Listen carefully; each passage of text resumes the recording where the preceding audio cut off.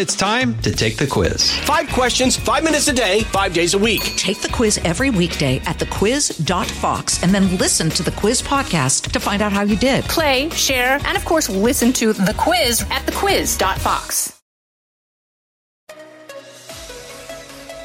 Now, from the most powerful city in the world, a new generation of conservative talk. Fair, fresh, fun. It's the Guy Benson Show with Guy Benson.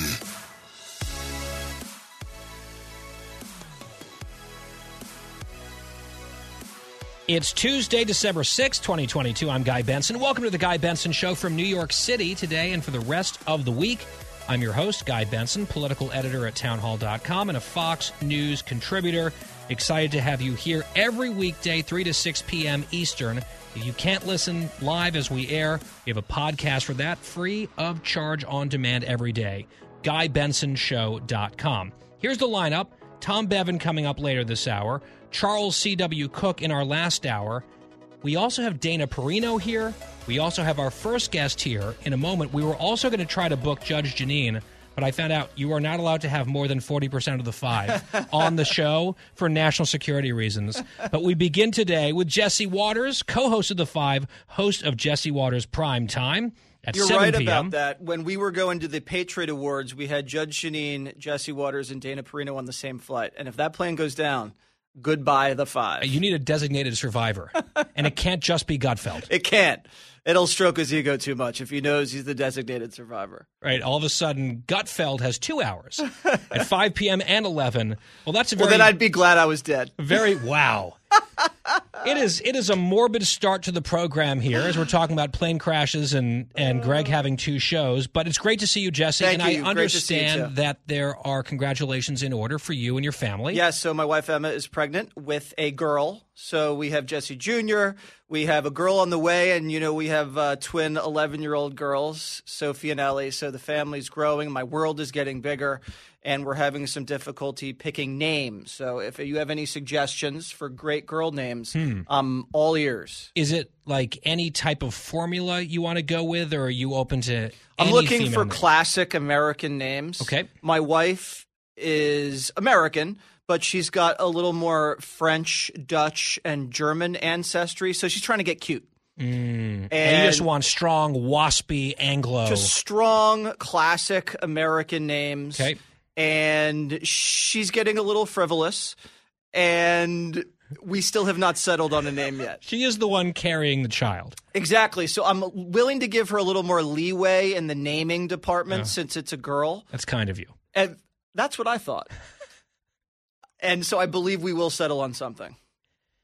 That's very exciting. When is she due? She's due in April. Oh, so we're getting there. She's about halfway through. Very exciting. She's not even showing, which is really nice. Crucial question. Which is the better news this week, that you are going to become a dad again, or that you and I don't have to think about soccer for 4 more years? What was your position on U.S. men's soccer? Okay, so I got into this a little bit with Will Kane, who has a very strong vantage point on this Is thing. he a big soccer guy? Big soccer guy all of a sudden. All of a sudden? Well, he had a good reason why, because I guess his sons play at a high level, so he's learned to appreciate the sport. I was trolling some of my soccer fan friends over the weekend, and a few of them were getting very angry with me. I was rooting for Team USA, of course. I wanted them to do as well as they could. I was not going to pretend to enjoy a 0-0 tie where nothing happens. My position is the same. It's torture. It's almost like they want you to not enjoy the game. And they want you to appreciate the goal more than it really deserves to be appreciated. Because if you watch an NFL game, and my Eagles beat the Titans 35-10. A lot of touchdowns in that game. You're cheering, you're standing up, you're jumping up for joy 7 times. But you're watching soccer, you're watching a 0-0 tie, and my soccer friends are like, you know what? England's really good. It's a fabulous outcome. It's like, to me, just self-flagellation where it's like, oh, it's so miserable, but we're going to pretend to love it. They're like, oh, is the whole world wrong? And you're right. I'm like, yeah, on this one. They like being miserable. I think that's it. Those are soccer fans. They enjoy not enjoying the game. And as I said, soccer gets a showcase for me and for most of this country every 4 years. If USA makes it, which they didn't last time, they did this time. This was like one of our best teams ever. Okay. We got 4 games. 2 ties, 3 total goals, and we're done. You're not going to hook me with that. Sorry. Like if you like it and if you're sort of a quirky hobbyist and you like soccer, Right. I'm not going to hate you for it. Don't try to tell me that it's good, though. So here are my observations and suggestions about how to improve the sport. Oh, good. For American audiences. Number one, you have to expand. We have a huge listening base at FIFA. So they are on pins and needles, please. The only way you get through to FIFA is to throw some money around. That's honestly. right, which we don't really have. You expand the goal. Make the goal bigger so it's easier to score. Then your people are taking shots from midfield. That's exciting. You get rid of the flopping because that just pisses me off as an American. And we don't flop as Americans, not in our nature. So we're at a disadvantage when other teams are flopping like crazy. One of and we the don't do only it. goals that we actually scored, the guy got kicked very hard where you don't want to get kicked. And even he was like kind of a man about it, even though he was apparently in horrible pain and went to the hospital. Yeah, he Willis Reeded it. Yep. My other suggestion is reference. this. You take America's best track and field stars from the Olympics and you give them a soccer ball. And you can do it every 4 years. Put a soccer ball in front of these guys. They run 4.240s. Just have them run up and down the field. And can we at least field some guys? I'm not saying you do steroids, but some of these guys on the Dutch team, I mean, these guys' muscles, they look Towering. like... Yeah. Why can't we have guys like that? It's like the Iceland team in Mighty Ducks 2. Just so much bigger. I'm not saying physically. you cheat, but I'm just saying let's play by the same rules the rest of these teams. But the point that you made about these track runners is a very good one because I made a similar point in one of my trolling conversations with a friend of mine who's a huge soccer fan. To me, watching soccer feels like you are watching a bunch of guys working on their cardio, and that's about it. You're watching slow, good-looking white guys with great haircuts. Which I'm not opposed to, Jesse. You're probably not as opposed to it as I am. But if you're trying to score goals, why don't we get the fastest guys Yes. from the NCAA? These guys that run track in the Olympics, it's us and the Jamaicans. Let's get some guys like that. Get some guys off the NFL teams. Throw them out there for a couple Saturdays every 4 years, pay them a bunch of money, and let's smoke the rest of the world. Why do we have to lose like this? It's humiliating. Okay, so we've solved soccer. We can check the box here. Done. We're just a few minutes into the show. We've solved soccer. Jesse Waters, on a political topic I do want to ask you about. This is a little bit of breaking news today, getting some attention. Our colleague Peter Ducey, speaking of a white gentleman with good hair, he asked a question of the president who's going to Arizona today for an event. Are you going to go to the border while you're there? Here's the answer from the president in Cut 19. Why go to a border state and not visit the border? Because there's a more important thing going on. They're going to invest billions of dollars in a new enterprise. More important things going on. Points for accuracy, at least in his own mind. This is what he believes. He does not believe that the border crisis really matters or is important, and he's just flaunting it, basically. This tells me that for the rest of the Biden presidency, he's not going to try to fix problems. He's admitting that he really doesn't want to fix the problem. Because in order to fix the problem, you got to lay eyes on the problem. And if it's basically the same distance from where he's going in Arizona to the border as it is from D.C. to Delaware, you'd think he might be able to maybe hop, skip, and a jump. You're down at the border, lay your eyes on the situation. And then at least you don't have Karine Jean-Pierre lying to us and telling us that he's been to the border. At least you can say, I've been to the border, and you don't have to go in Texas. You don't have to go through that rigmarole where everybody hates you and the governor hates you.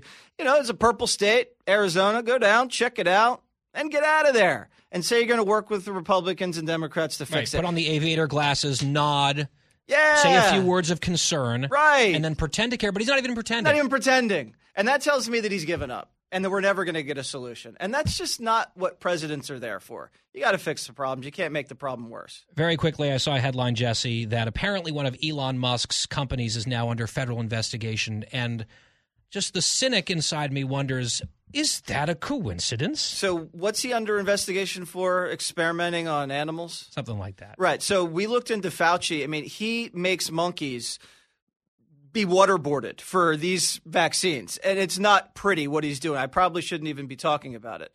So that's okay. But all of a sudden you're going to get Elon on an animal rights beef? That sounds a little rinky-dink to me. A little politics, perhaps. Yeah, at a little play. bit. Jesse, I know you have not one but 2 shows to go prepare for, so we do appreciate your time. It's always good to see you. Anything big coming up tonight that we should be watching for? Well, we're going to be covering the border visit, and the Washington Post just suggested that Shark Week is racist. So we're going to be covering that. We have the guy who was working at the Wuhan lab who wrote a book that says we probably did fund this thing. And then we have Eric Schmidt, the AG in Missouri, who deposed Fauci, says he couldn't remember a thing over the last 2 years. Said, I don't remember about 16 dozen times. So big show tonight at 7 o'clock. Now, the Shark Week revelation makes sense because the most famous shark is the great white shark. I'm going to use that. Please, steal it. On primetime tonight, 7 p.m. Eastern, Fox News Channel, Jesse Waters, my guest here in studio in New York, kicking off the Guy Benson Show. Jesse, thank you. Thank you. And we'll be right back. Fresh conservative talk. Guy Benson Show.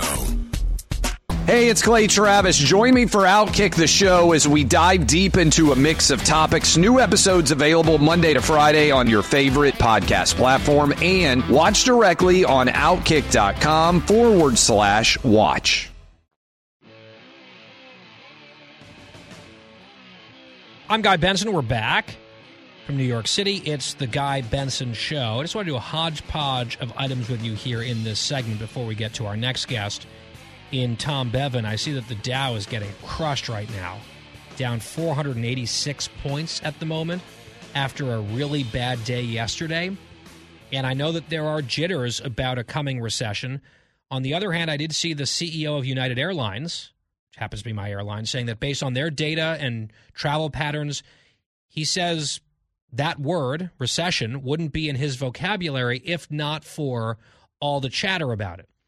Now, there are some indicators, as Dagan McDowell shared with us last week, that a recession is a very real risk and not exactly a soft landing, to bring it back to the United metaphor. But I also think that there are at least some brighter glimmers as well.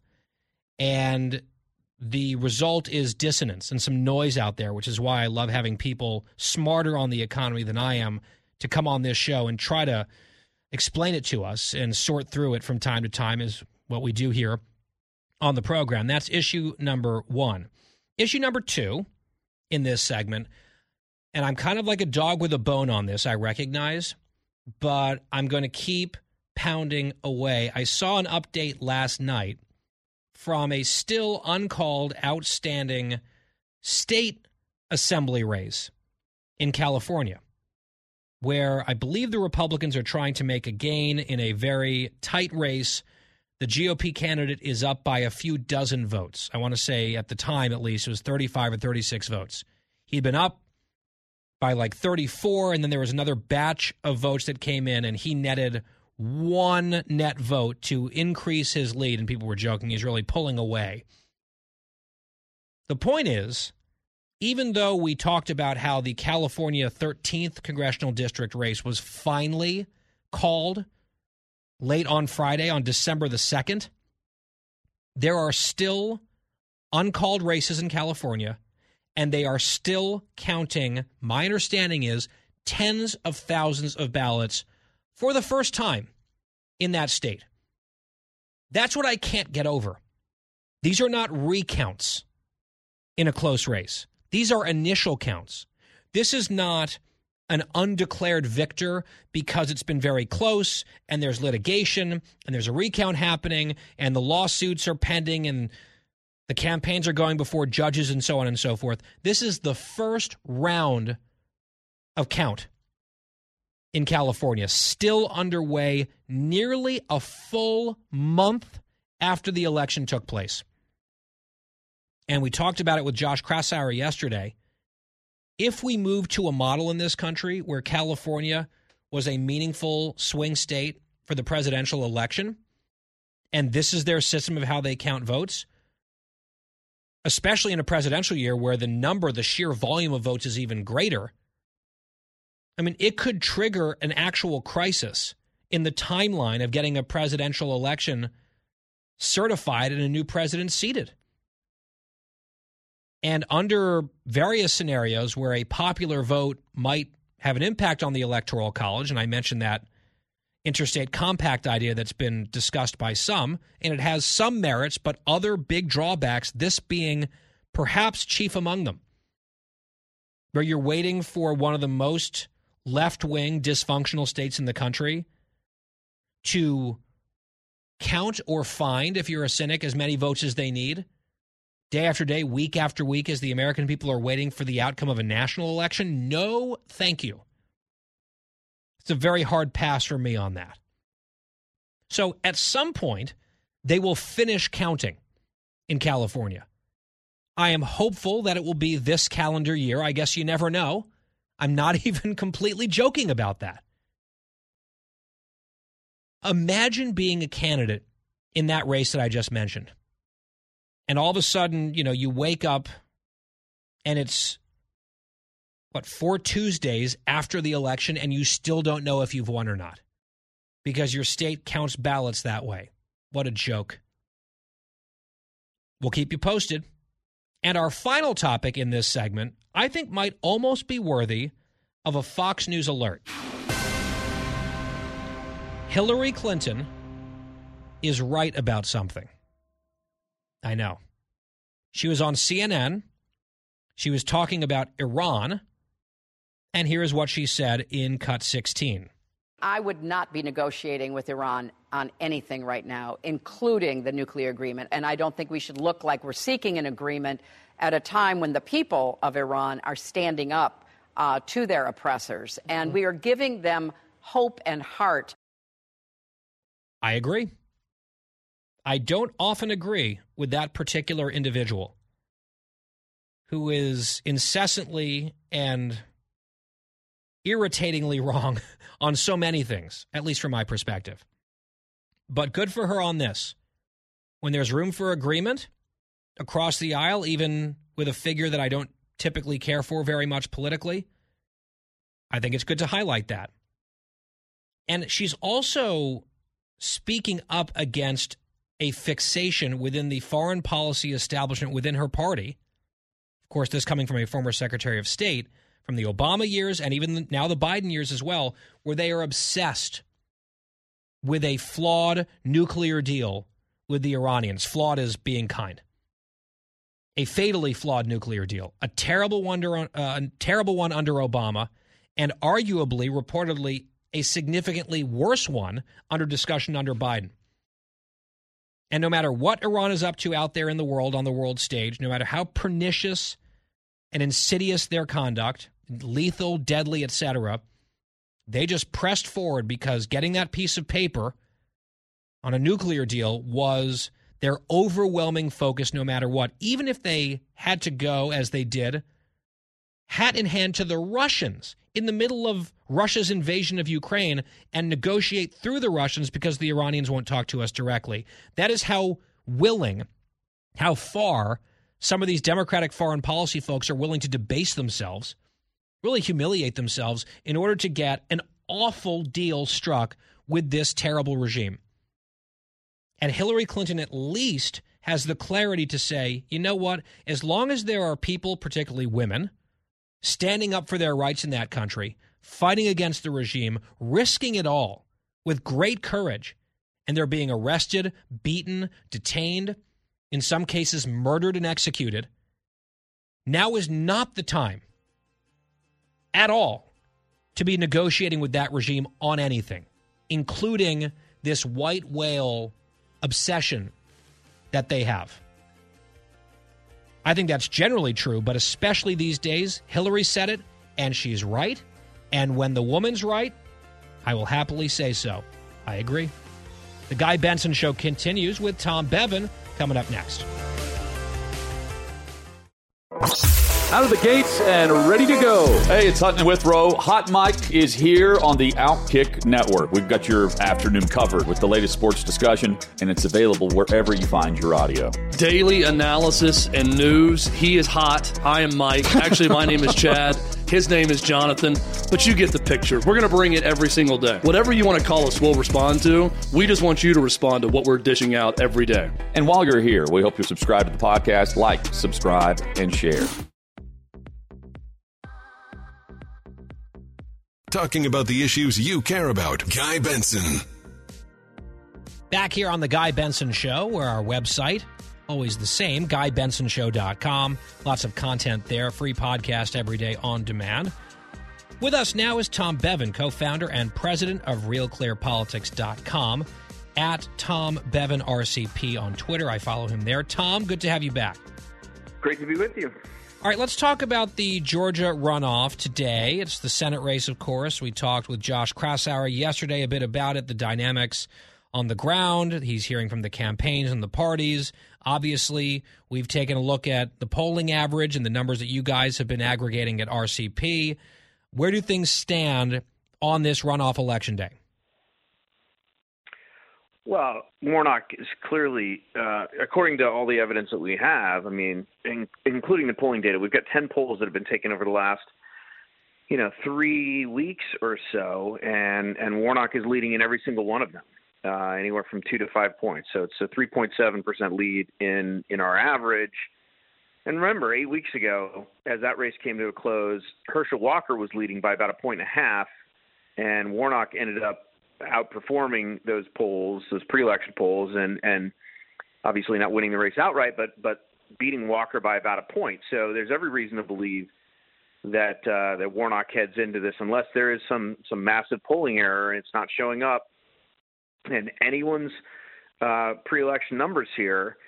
There's every reason to believe that Warnock is the heavy favorite heading into today, that jives with the things that I've heard and for the folks I've talked to, and it just seems like in general the Democrats are more energized about this. The difference between 51-49 means more to them than it does to Republicans at this point, who seem to be a little bit depressed and not nearly as energized after what happened on November 8th. Well, because the Senate control is not in play for them. Right. I mean, correct. If Adam Laxalt doesn't narrowly lose in Nevada and control of the Senate is up for grabs in Georgia, I think the dynamics on the ground might feel a little bit different. That being said, it's true that Warnock is ahead in the polling. I would definitely call him the favorite. However, there are paths to victory for Herschel Walker. I've heard, for example, from my friend Eric Erickson that the Republican ground game, get out the vote effort has been extremely robust. Much more so in the runoff than it was in the general election. They are really focused on turning out their voters. And you'll have almost certainly a drop-off in participation today and in the early vote compared to the general election, the regularly scheduled election. And it comes down to who actually shows up. So the polling might not be terribly far off, but if they've got the turnout model in sort of a quirky runoff scenario a little bit off, that is how Herschel Walker can win. And the polls are open for a number of hours still in Georgia. I know a lot of our listeners down there in Atlanta have voted already, but some of them are still going to vote. I think they should absolutely all vote. This is winnable for Walker, even though some of the indicators point in the other direction. You just never know, Tom, until you know. No, that's absolutely right. I mean, and as you mentioned, I mean, these runoffs and special elections are notoriously difficult to poll because they are low turnout affairs. And there were, different dynamics in play on November 8th than there are right now. So, again, we'll see. I mean, the interesting thing, too, is that you've got, neither Biden nor Trump are actively involved in these campaigns.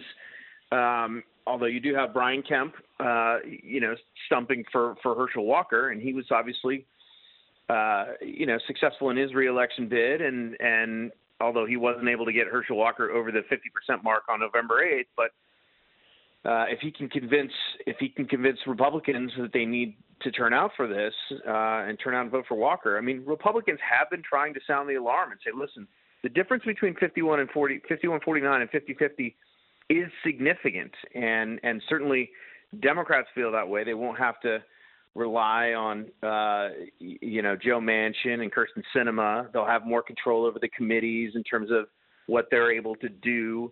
Obviously, with the Republicans in control of the House, there's going to be some gridlock there between the two chambers. But again, the difference between 51-49 and 50-50, there are some significant differences, and so we'll see what happens. But again, everything we have right now suggests that Warnock is the favorite in this race right now. Yep, and we'll know later tonight. I will point out that neither Joe Biden nor Donald Trump are popular in the state of Georgia. Look at the polling. They are both significantly underwater.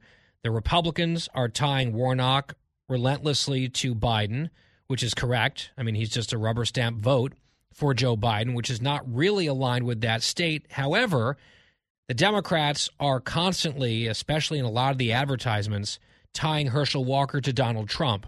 And they're hoping that that will offset and then some the misgivings that voters, swing voters in particular, have about Biden and Warnock.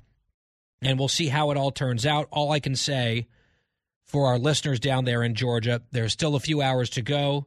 Vote, and then we'll see what happens. I mean, this is a state that is closely divided. Brian Kemp won it by almost 8 points for governor. Warnock, and by the way, not just that, Kemp and the whole Republican ticket in statewide, state-level races, they swept. They swept every state-level, statewide race the Republicans did. They won 9 out of 14 House seats. They kept their grip on the state legislature. It was a very good night in Georgia for Republicans in every race except for the U.S. Senate race. And I'm sure there will be a lot of discussion about that when this is all said and done. But for now, it's not over, and it could go either way. I just want to underscore that as people are heading to the polls as we speak in the state of Georgia. Now, Tom, you were talking about the Real Clear Politics average of polling in that race. I mentioned yesterday on the air the RCP average nationally on the so-called generic congressional ballot in 2022. You guys, and it's obviously you guys are aggregating numbers, but the average right before the election that you guys put out was Republicans by 2.5. And it looks like now that things have shaken out, Republicans overperformed that very, very slightly, but within clearly the margin of error. I think it was 2.9 percentage points or 3. So almost a bang-on result for that polling average. What's your analysis of that? And do you agree, because I made this point with Josh yesterday, if you had only given me this one little snapshot data point before the election telling me Republicans will outperform the RCP average on generic ballot, I would have bet the farm that we had at least something of a red wave coming our way, as opposed to the little like pinkish splash, if that we ended up with in the House. It's just sort of interesting to see them win millions more votes than the Democrats did nationwide and not really translate that into a more significant victory in terms of seats won. Yeah, totally agree. And this was a really odd election in a bunch of different ways. To me, as you sort of dig through the details of it, the most interesting thing to me is why, and you mentioned Biden's job approval rate. I mean, by all the traditional metrics, all of the sort of fundamentals, if you looked at them, Biden's job approval rating was in the mid to low 40s nationally and in all of these swing states. You had inflation, which was the number one issue for voters, although in certain states, obviously, abortion played a much bigger role than even the pre-election polls suggested. If you looked at the right track, wrong direction number, if you looked at any of these metrics, they all suggested that Republicans were going to do quite well. Now, obviously, there were some candidate issues that came to the fore, and that, to me, when you look at the biggest surprise were independents. They did not function, did not vote the way that they have in the past 5 cycles. Typically independents will vote with the out party, in some cases in recent history by double digits, voting for change. This year they voted for the status quo. They did not punish Joe Biden and the Democrats for any of the things, not for the economy, not for immigration, which was an issue in Arizona, for example, not for crime, all of these things. Voters, independent voters in particular, and a lot of these races were real close, and I think independent voters made the difference. I've gone back and looked and tried to figure out, there wasn't much evidence at all to suggest in pre-election polling that independents were going to do what they did on Election Day. And so that, to me, suggests that, there were candidate quality issues that really, I think, were perhaps understated in some of the pre-election polling.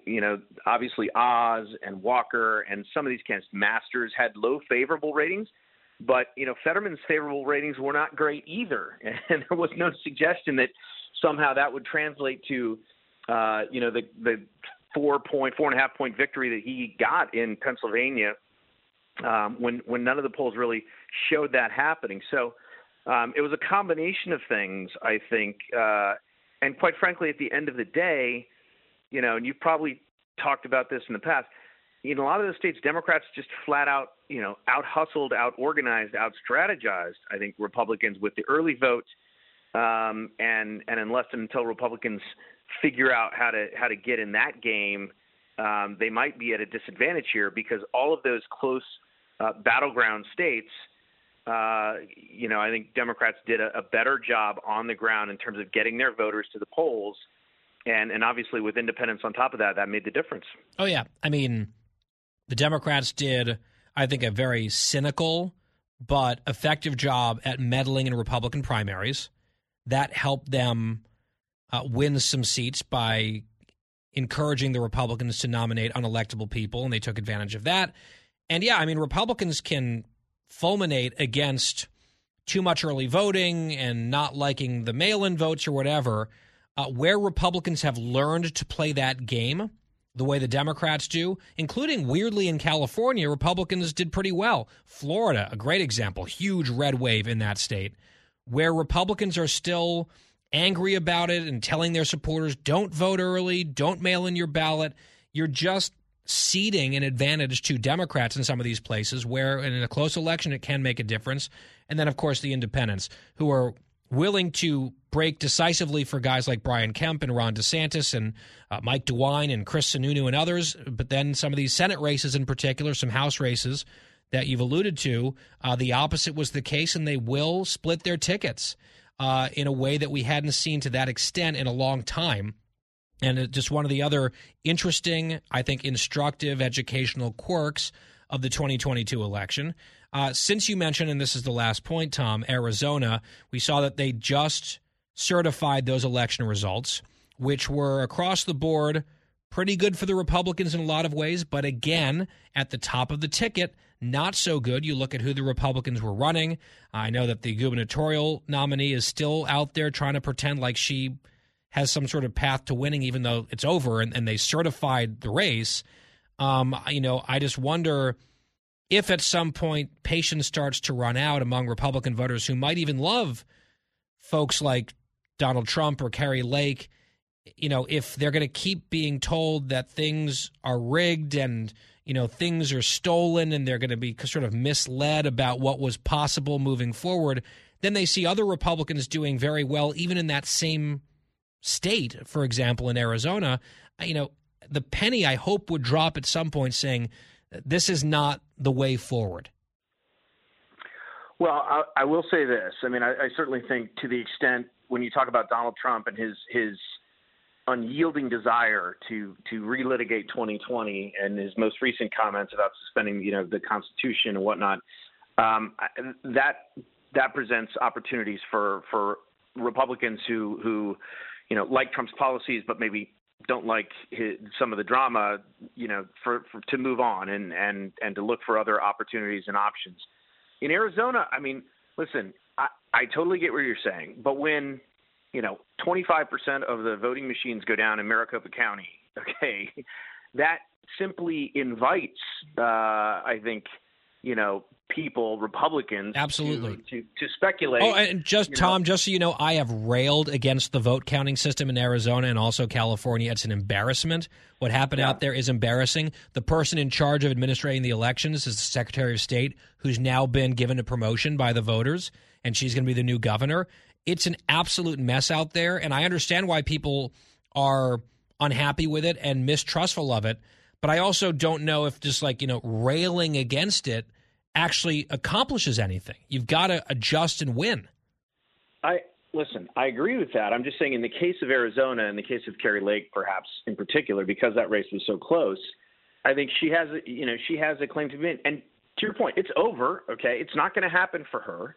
She's going to file lawsuits and we'll see how they work out. But for the most part, she's in the position of saying, listen, I was robbed in 2022, and we'll see where that leads her moving forward. If she tries to run again and she tries to make that part of her campaign, we'll see how that works out. But certainly for folks in Arizona, and again, I was pretty close to this. My parents live in East Mesa. We talked about it. Polling location. Yeah, exactly. So, and I think that it just invites that kind of speculation, which does no good for anybody, and certainly undermines the integrity of the system. Yep, I wish they had cleaned it up when Republicans controlled everything in that state. They didn't. Now it'll be a split government out there. So we'll see if any progress is made.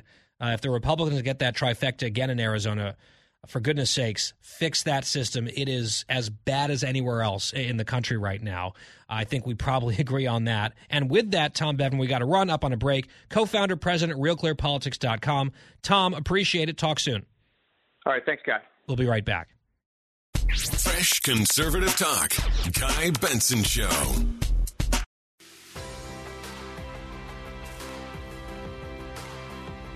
As we return to the Guy Benson Show, some sad news breaking yesterday from the entertainment world. This statement tweeted from the account of actress Kirstie Alley. Quote, "To all our friends far and wide around the world, we are sad to inform you that our incredible, fierce, and loving mother has passed away after a battle with cancer, only recently discovered. She was surrounded by her closest family and fought with great strength, leaving us with a certainty of her never-ending joy of living and whatever adventures lie ahead. As iconic as she was on screen, she was an even more amazing mother and grandmother. We are grateful to the incredible team of doctors and nurses at the Moffitt Cancer Center for their care. Our mother's zest and passion for life, her children, grandchildren, and her many animals, not to mention her eternal joy of creating, were unparalleled and leave us inspired to live life to the fullest just as she did. We thank you for your love and prayers and ask that you respect our privacy at this difficult time. With love always, True and Lily Parker." So, Kirstie Alley passing away from cancer at the age of 71. She was young. And she is just a beloved figure, an Emmy Award-winning actress, of course, most famous initially for her role in Cheers. It's a classic American sitcom. I know some people are talking about her politics after her passing, her religion. She was a Scientologist. I'm not getting into that. She meant a lot to a lot of people. She had fans all over the place. She was personal friends with one of my good friends, Zhang Toy, who is grieving that loss. And our thoughts go out to Kirstie Alley, her family, her friends. That actress, dead at 71. Another hour of the Guy Benson Show is coming up. Live from the most powerful city in the world, unconventional talk from a fresh, unconventional conservative. Guy Benson Show.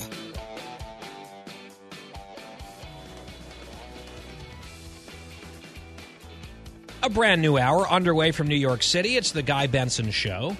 GuyBensonShow.com, our website, podcast free, on demand every day. Thank you for listening. You can also follow us on social media at Guy Benson Show on Twitter and on Instagram. Fox News alert as we get going here. The Dow had a rough day, as I mentioned last hour. It recovered some of the ground it had lost, but not all of it, closing in the red 350 points, ending at 33,596. With me now in studio, another member of the Five. We had Jesse Waters to kick off our first hour. Now Dana Perino is with us, co-anchor of America's Newsroom and co-host of The Five, best-selling author of multiple books, including Everything Will Be Okay, now available in paperback. It is good to see you. Great to see you. As Welcome always. to New York. It is- I won't sing it for you, but the feeling and the passion of Taylor Swift is there. You're welcome to sing it if you'd like to. No? No, I'm not singing it. She just gave me a look like, let's Never. not go there. Never Let's not go happening. there. So here's a question for you that I think is an interesting one. You may or may not have seen this story because a lot of folks were sending it around. There's this new news outlet called Semaphore. Yeah. And they have a piece about how Ron DeSantis, the governor of Florida, is kind of building his own media universe and is, to a large extent, just ignoring the mainstream media and not really playing ball with them. And it's being kind of presented as a dangerous and worrisome thing. But I also think he might be onto something here. What do you make of this whole story? Well, I love this topic because I will give you my opinion about that story. But I will add, Biden's doing the same thing. And nobody's really written about that. Okay, so this is interesting. The other day we were talking about how there are presidents who take advantage of new technologies and they use them to great advantage. And let me just go back to FDR and the radio, right? The radio address. Now he's talking directly to you into your homes, okay? And people felt like, oh, he gets me. He's my friend. You're in everyone's homes in the afternoon, and I'm sure that when you meet people like, oh my gosh, I listen to you every day, and they're like your friend, right? Yeah, they and, feel like they know you, which is part of the, I think, intimacy of radio in particular. But radio. Let's then go to television. And John F. Kennedy, he figures it out. He uses television to great advantage. He knows he's a good-looking guy. You remember the debate, right, with Nixon sweating and John F. Kennedy looks great. And he uses television. Ronald Reagan kind of perfects the television, right? And in terms of like with Michael Deaver, who would design the look and feel of his events. Stagecraft. Beautiful. I was just at the Reagan National Defense Forum, and still to this day, their legacy is, we do this really well, guys. It is beautiful out there. Fast forward, 2008. And what did President Obama do in that campaign? He ran circles around John McCain on social media. Remember he announced his running mate by text? No, I don't remember that. Mm-hmm. That's interesting. I'll add that to my little repertoire here. He also had things like cat lovers for Obama on Facebook. Can you spare $5 today if you're a cat lover for Obama? And they started that small dollar fundraising, and he just blew the doors off of it. Donald Trump, what does he do? He uses Twitter to great effect. He just goes straight past the media and right to everybody. So you always knew what he was thinking, for better or worse. And he was really, really effective use of social media in that way, not just for fundraising, but for communicating to people. And I think what the Semaphore piece about Ron DeSantis is describing for us could be what we see in the future, because it's not just Ron DeSantis doing this. Think about what the Biden administration has done. He hardly ever talks to the mainstream press. He'll say, oh, I answered 3 questions today on the South Lawn. It's not the same. He doesn't do press conferences. He can't really handle it that way. If he does an interview with a mainstream media place, like let's say he did George Stephanopoulos, right? It's usually pretty a soft interview. It's not really that hard. But what did they find little pockets of? He did an interview with Now This. Now This is funded by dark money on the liberal side. But everybody thinks it might just be like this nice, innocuous news outlet. It's not. Oh, no. No, that's a left-wing thing. But nobody realizes that. You know that, but if you're just scrolling through Twitter, you see something, oh, he said this on Instagram. Here you have it. From Now This, you think that might just be what it is. So to me, what Ron DeSantis is doing is a little bit like that. He's picking and choosing, and he's deciding what he has to do. There's no one who says that you have to do media. I would like for them to do more, and I actually think that I don't think it's incumbent upon them. And the media will have to do what they have to do to try to get the story wherever they can. I think it helps you if you're talking to more people. For example, when Ro Khanna comes on Fox News, he can get his message across pretty effectively.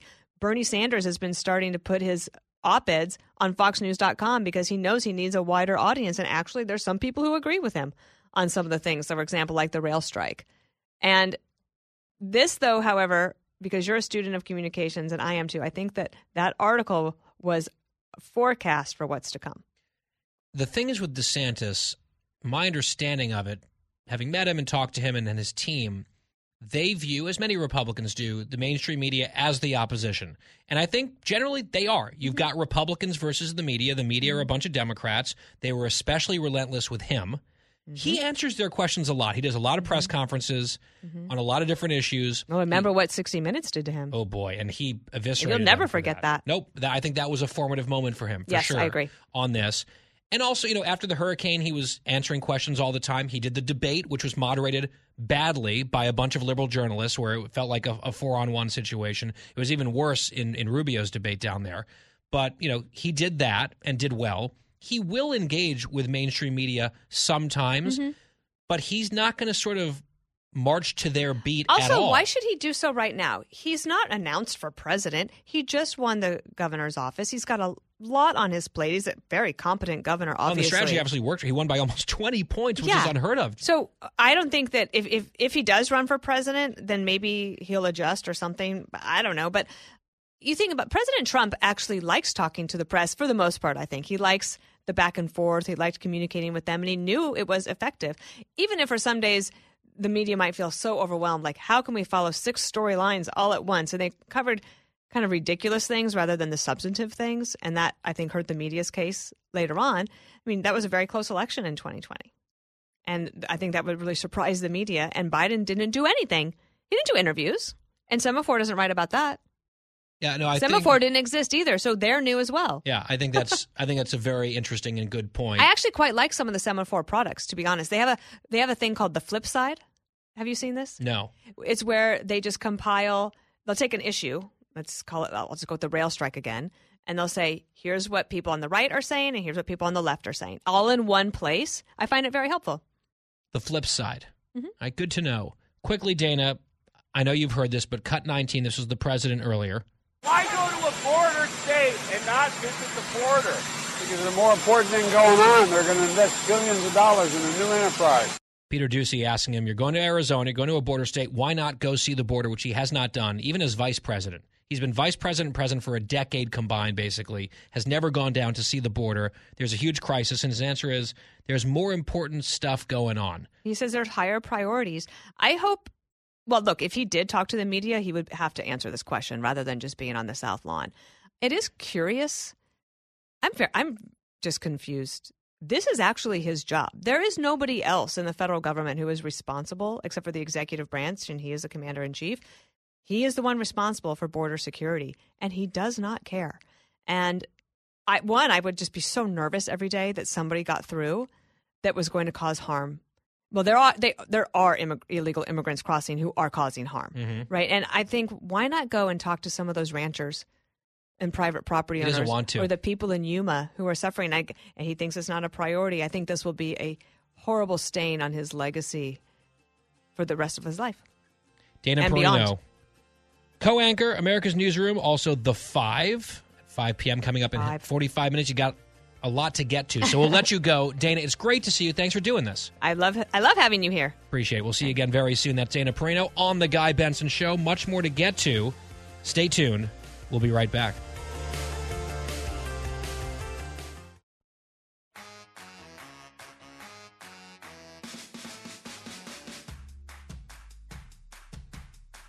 I'm Guy Benson. We're back.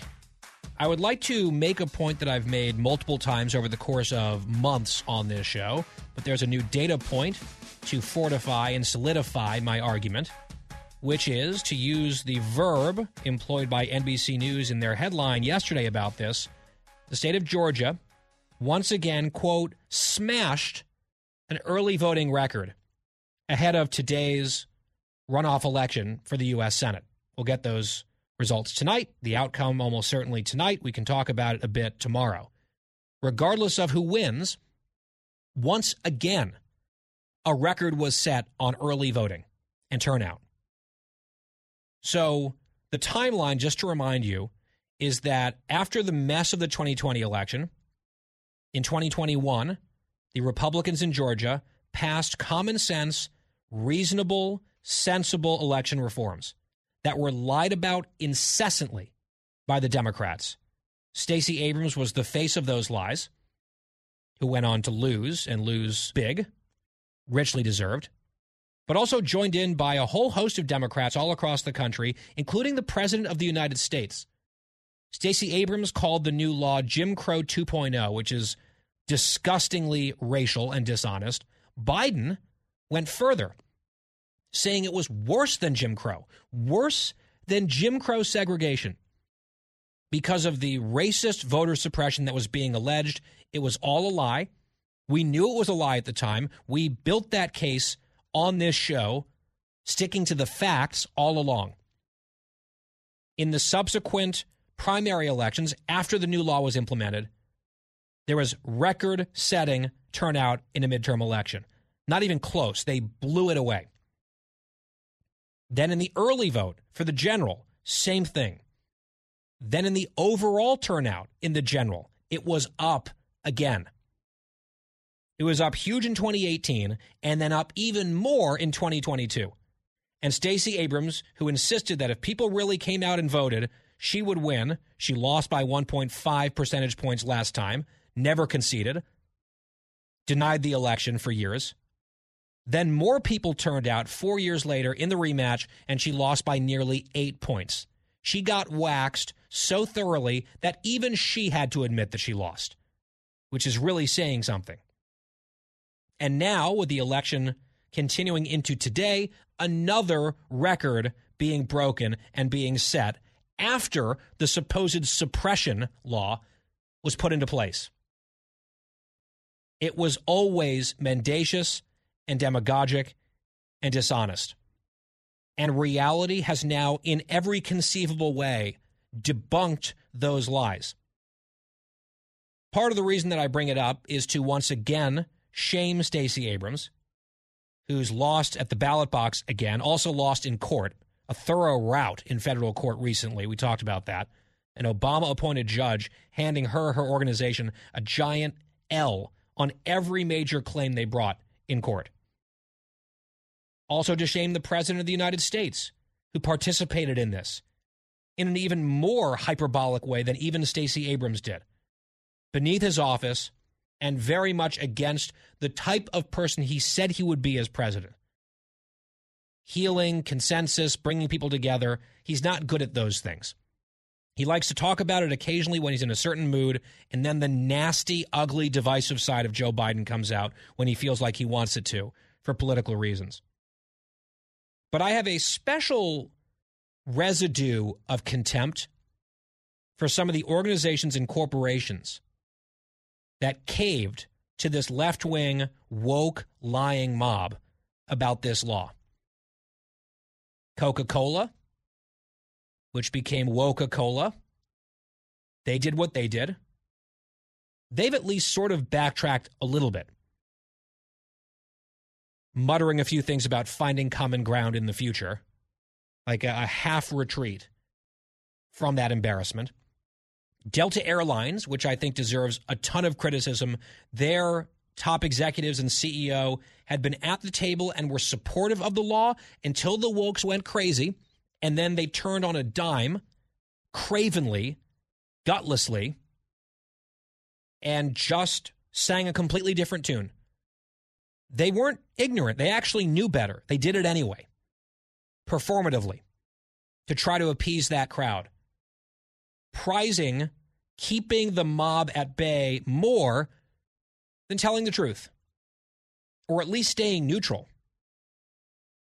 And then worst is Major League Baseball, which went so far as to pull the All-Star game out of Atlanta last year, punishing the state of Georgia based on a giant lie.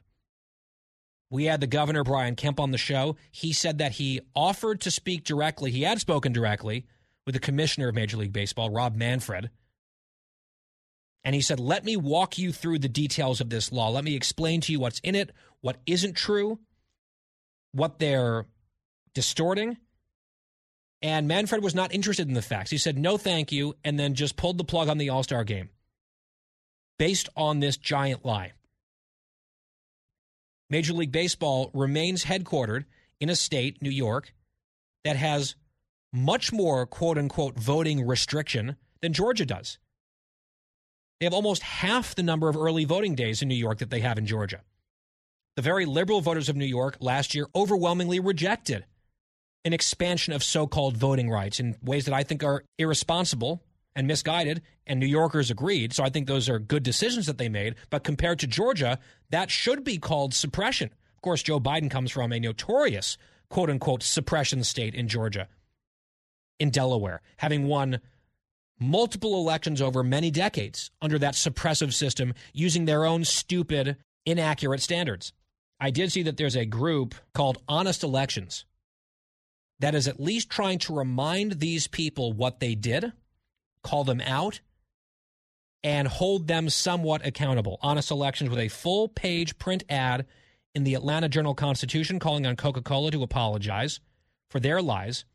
And they've also hired this digital billboard, a mobile billboard that drives around on the back of a truck at the winter meetings in San Diego, California of Major League Baseball, demanding apologies from Major League Baseball for what they did, especially now that the proof is in the pudding. The proof is in the outcomes. We've tested the lies, and the lies have been debunked not only by the text of the law, but by the actual realities wrought from the law. And I just hope that Commissioner Manfred sees that billboard. He obviously doesn't want to talk or think about this ever again. He's been called out on it. George W. Bush trolled him to his face. You might recall on live television, that was good. He is visibly uncomfortable when it comes up, and he should be. And I hope he sees that truck. Maybe hoping for an admission and an apology is a pipe dream. I don't know. But some acknowledgement, I think, is in order. Now that the lie has been thoroughly debunked by reality and the truth. Vindication for those of us who were right all along, and shame, at least should be shame, for the people who perpetrated the lie and the people who went along with it lazily in a cowardly way. So you might be thinking, Guy still hasn't let this go. Correct, I've not let it go. But I do feel pretty good that the truth is crystal clear. And we were on the right side of this one. Guy Benson Show. We'll be right back.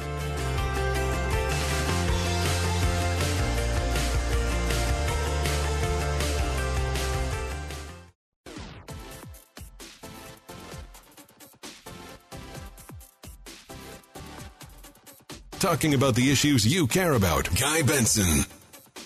We are at the halfway point of this Tuesday edition of the Guy Benson Show from New York City the rest of the week.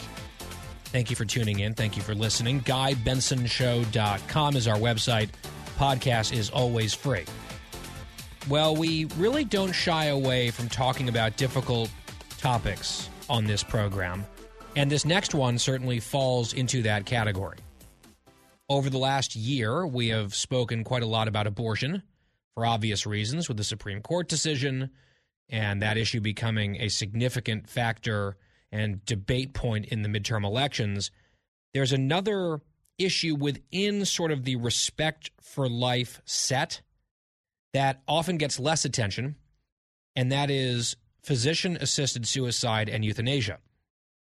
Not exactly an upbeat, cheerful topic today, but one that is getting attention because of a few new developments north of the border in Canada. If you listen to the show regularly, you know that I am pro-life. I am maybe not as dogmatically 100% pro-life as some, but I definitely consider myself on the pro-life end of the spectrum on abortion. On this other issue set that's related, where people say they are pro-life from conception to natural death, I think it's a little bit trickier. Because in the case of abortion, it is the taking and ending of an innocent human life that has no say in the matter. Whereas in the case of physician-assisted suicide or euthanasia, the person whose life is ending at least has a say in that decision. So there's some personal autonomy there, personal agency there. So that might shift some of the moral and ethical calculus at least a little bit. I still think there's a case against the government or society sanctioning the taking of one's own life. I also think under particularly dire and difficult circumstances, it's complicated. It can be difficult to walk through some of these questions, like if someone is terminally ill with a very serious disease with no chance of a cure or recovery, according to the doctors, and is in persistent, consistent, excruciating pain, I think it is hard to tell that person that they must go on living. But it's also really hard for me to say, oh yes, by all means, end your life. I think this is a gray area that is difficult for a lot of people and something that we don't really talk or think about very much, especially in this country where it's legal in some places, but it has not gotten to the extent in most of the country. The Pacific Northwest is one outlier area and region. It has not gotten to the point where it has in a number of other places, like the trailblazing capital of euthanasia, the Netherlands, and some of the headlines and developments coming out of Canada.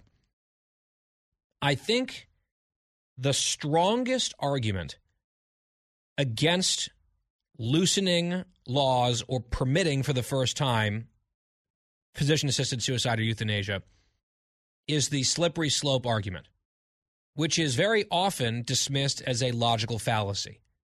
Right? You're not arguing against A, B, or C on the merits. You're saying if we accept or allow A, B, and C, then X, Y, and Z might happen down the line, and that's bad.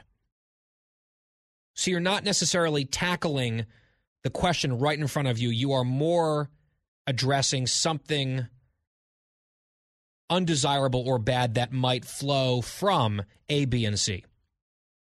And the stronger argument is X, Y, and Z. And you might say, actually, that's not a very strong argument at all. And sometimes slippery slope arguments, I will concede, are weak, are not strong forms of argumentation.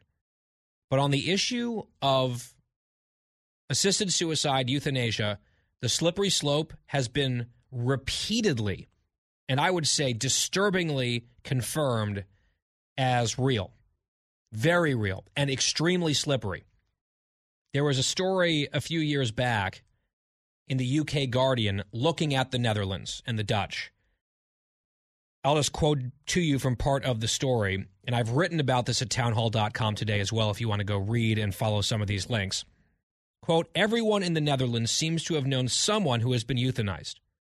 And the kind of choreographed farewell is far from unusual, they had described one such anecdote in the story. Certainly the idea that we humans have a variety of deaths to choose from is more familiar in the Netherlands than anywhere else. But the long-term consequences of this idea are only just becoming discernible. Euthanasia has been legal in the Netherlands for long enough to show what can happen after the practice beds in. As the world's pioneer, the Netherlands has also discovered that although legalizing euthanasia might resolve one ethical conundrum, it opens a can of others. Most importantly, where the limits of the practice should be drawn. In the past few years, a small but influential group of academics and jurists have raised the alarm over what is generally referred to, a little archly, as the slippery slope.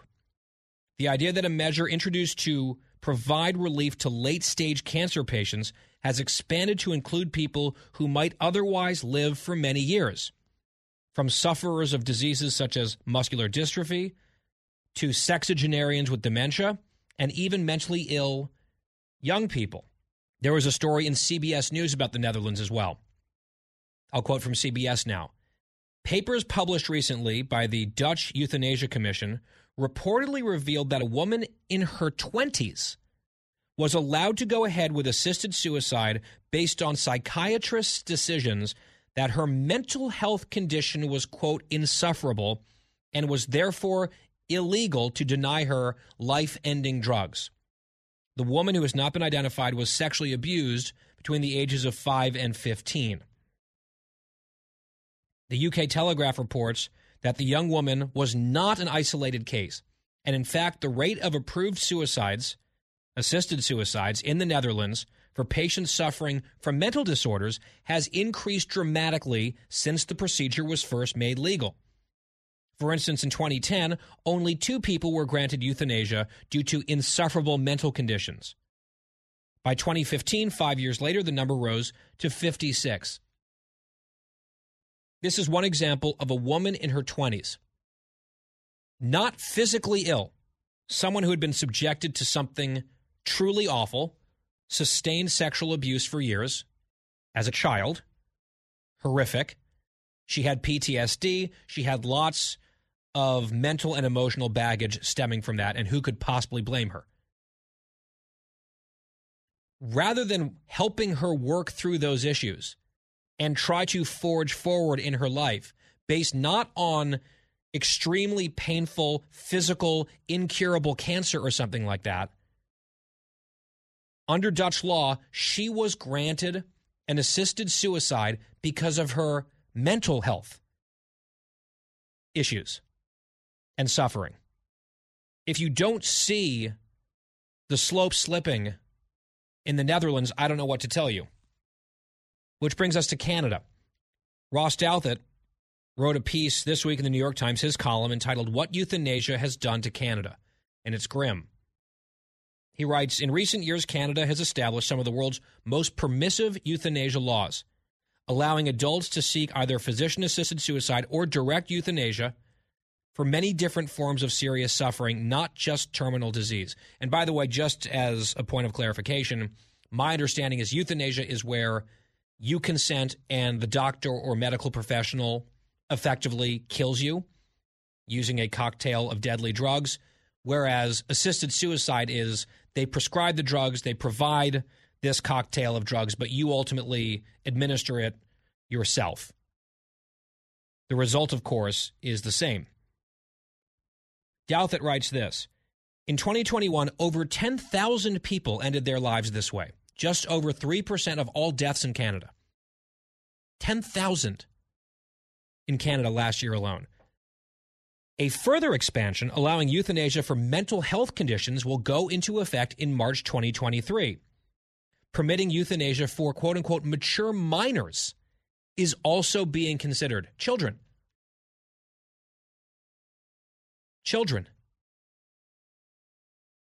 He says it is barbaric to establish a bureaucratic system that offers death as a reliable treatment for suffering and enlists the healing profession in delivering this quote-unquote cure.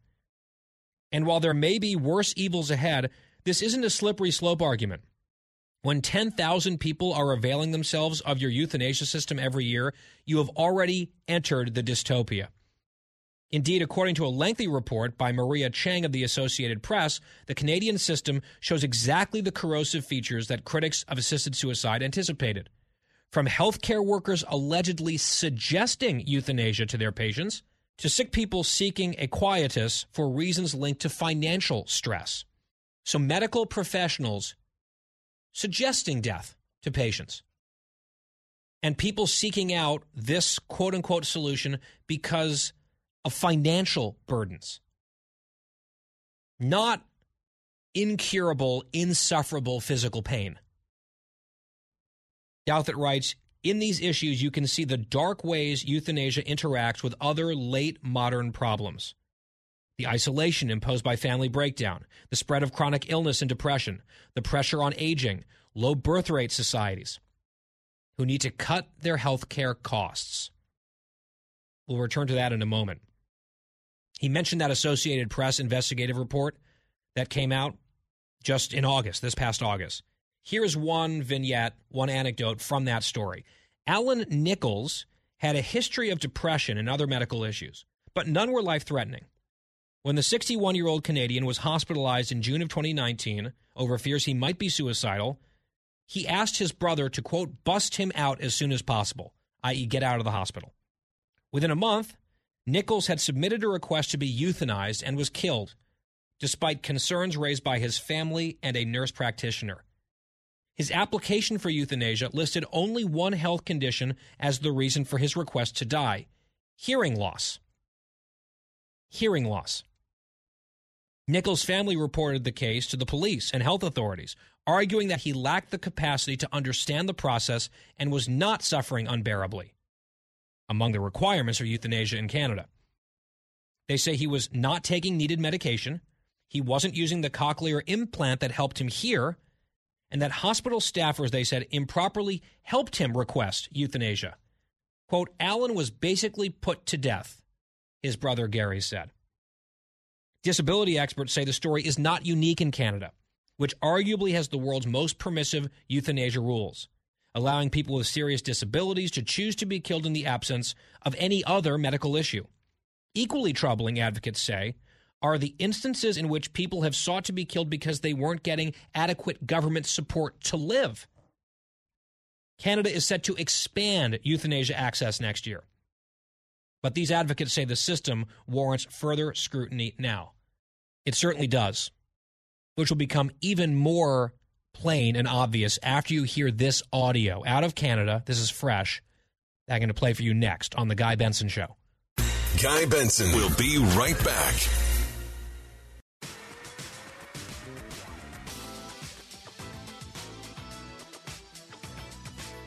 It's the Guy Benson Show. We are tackling the heavy and somber issue of assisted suicide and euthanasia and talking about where those things are permitted, how excesses and abuses tend to arise.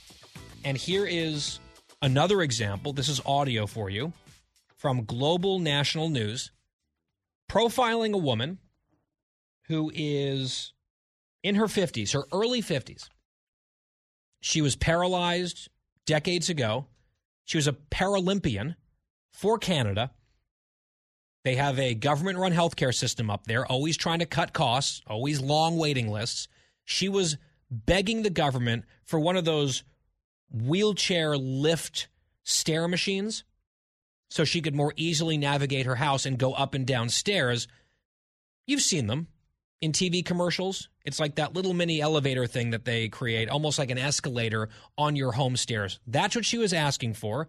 Instead, she was offered by the government death. Cut 21.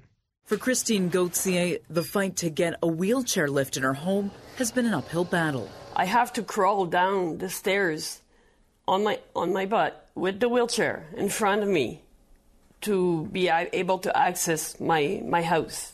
While pleading her case to a Veterans Affairs case manager over the phone in 2019, she was told something that would leave her feeling shocked. If things are so hard at this point and you just can't keep going on, and you know we can assist you with aid to die.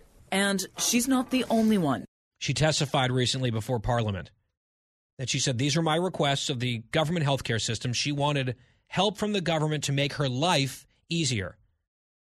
And the suggestion she got back from the government was to end the life. 52 years old, disabled, but not even close to terminally ill. That's the feedback that she got. And of course, members of Parliament were horrified and angry and outraged.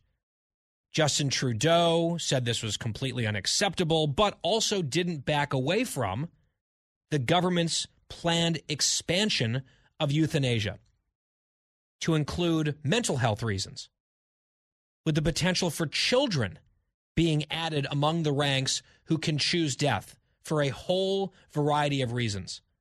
And, I mean, it is truly a dystopia when you have a government that controls the entire healthcare system, where they have to ration care all the time, where they start to see people as expendable. They've devalued the value of life. They just have. That's undeniable. And once you've taken that grave step in one direction, the steps keep coming, as we are seeing in Canada. When I talk about the slippery slope being pretty rapid, Canada first legalized some assisted suicide in 2016, not long ago. And here they are already at the forefront, I would say, of a very dark future on these issues, on this ethical question. And rather than pulling back from the brink and saying we may have overreached here and overstepped, they are planning to go full bore ahead, deeper into the darkness. The slippery slope in this case is horrifying, and it is real.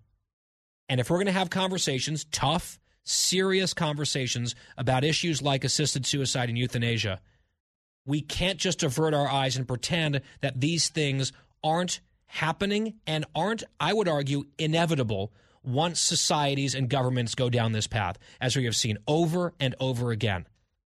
In Oregon, in Washington State, in Canada, in Europe, and elsewhere. Valuing life matters for a variety of reasons. And sending the signal that for a whole host of reasons, just ending your life is probably best, beyond the area, sort of the realm where most people are at least sympathetic to assisted suicide, it becomes a self-fulfilling prophecy and a very sad, serious, I would say awful situation. So I tried to have a mature conversation about it here with you. And I wanted to raise this for you because it is a big, active, current issue up north with our neighbors. Cautionary tales all over the place. The Guy Benson Show, final hour, coming up next. It's 5 o'clock in the most powerful city in the world, Washington, D.C. It's time for the Guy Benson Show Happy Hour, sponsored by the Finnish Long Drink. Finland's most popular alcoholic beverage has come to America. Visit thelongdrink.com. And now, here's your host, Guy Benson.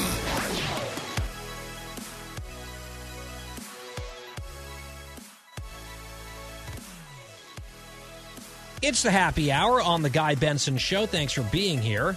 GuyBensonShow.com is our website. Our podcast is always free, always on demand.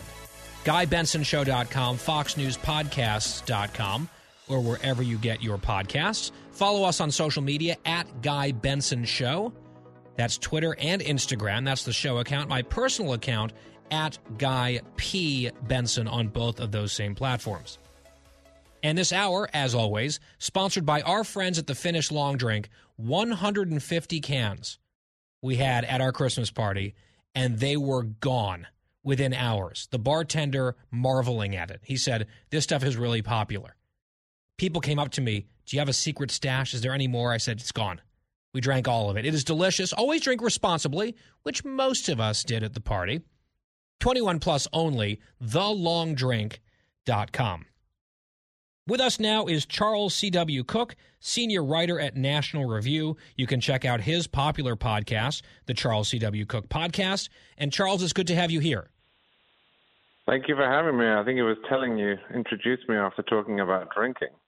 Well, I mean, you are an Englishman, and your people are known for imbibing often rather heavily. And actually, on that point, I do want to ask you this. You are a soccer fan. I know it is sort of bred into you. I am not really much of a soccer fan. I rooted for USA until they were out, and I'll just sort of file away the sport for the next 4 years at least, assuming USA gets back. Then I'll kind of pay attention again 4 years from now. Based on your Twitter feed, you are much more interested than I am. What is your rooting hierarchy when it comes to global soccer, and how do you pick, when it's not one of your countries, how do you pick the team to support in any given match? Well, unless it's the USA or England, I go for the underdog if it's not France. I spent a lot of time in France as a kid. Well, I suppose that makes me a bad Englishman. We're supposed to hate France, but I can't. I spend so much time there and speak the language. So after the USA and England, I support France. And then, of course, I have teams that I hope will go out and suffer, namely Germany. Ah, okay. So I initially misunderstood. I assumed, based on your heritage, that you root for the underdog in every circumstance, unless the underdog is France, for whom you root under no circumstances, which is kind of like me in college football and Notre Dame, for example. But in fact, you have a strange soft spot for the French, or at least for the country, and that's duly noted, and that will be marked in your permanent record, Charles. I do want to ask you about a few of the pieces you've written at National Review over the last couple of days. Look, I could, if I wanted to, rant and rave for 3 hours on the air about the latest things former President Donald Trump is saying and putting on social media and suggesting, or at least flirting with. I choose not to because I don't really want to talk about him all the time. I don't want to give it a ton of oxygen. There's a lot of other interesting things happening in the world. There are going to be other interesting people running for president. There are certain things when he does and says various, I would say, deranged things or statements that I think it almost requires some of us with platforms to talk about it and to address it. I've done so briefly this week. You've done so less briefly in your writing. Let's start with your piece about Trump's musing about terminating the Constitution or suspending, I guess, parts of the Constitution in order to either install him as president because he believes that he was the rightful winner of the 2020 election, which he was not, or to have a redo election. And he said there was such egregious abuse and malfeasance and fraud 2 years ago that terminating or stopping or ignoring certain rules, including those within the Constitution, is acceptable under the circumstances. When we were talking about this on our show planning call a few days ago, a couple folks were laughing because it's just such a preposterous thing that he wrote, and it's so much in capital letters, it just reads as a crazy person ranting away. But you basically make the case that we shouldn't laugh it off. We should take it seriously. We should tackle it on the merits, and I would love for you to do so. I would laugh at this if it were a guy at the bar. But he's the only declared candidate for 2024 in either party. He's been president before. He could be president again. I think that's unlikely, but I don't think that changes much. He, by declaring for president, has invited us to judge him prospectively. And starting off by saying that he would suspend or ignore or terminate or sidestep certain portions of the U.S. Constitution, the Constitution that would confer any power he had on him in the first place, is appalling. I think that we should expect more than that from our elected officials and our wannabe elected officials. And of course, I've had people writing to me saying, why don't you talk about the Democrats? I do. Yep. I've been on your show recently over and over to talk about the Democrats, and especially Joe Biden and his subversion of the Constitution. I don't think it's any different when I hear it from Donald Trump. And I think it is alarming coming from Trump, because when he was president last time and he lost the 2020 election, he spent his final days in office not just lying about the election and its result, but advancing a ludicrous interpretation of the 12th Amendment and urging the vice president of the United States to become an elections dictator and reinstall him. So this is not an entirely hypothetical question. And of course, he probably can't do it.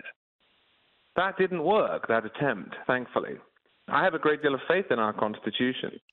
But I also don't want to put people in positions of responsibility if they tell me ahead of time that they're going to subvert the rules that they promise to uphold. So I think it really does matter. I don't particularly like talking about Trump too, but he's a presidential candidate.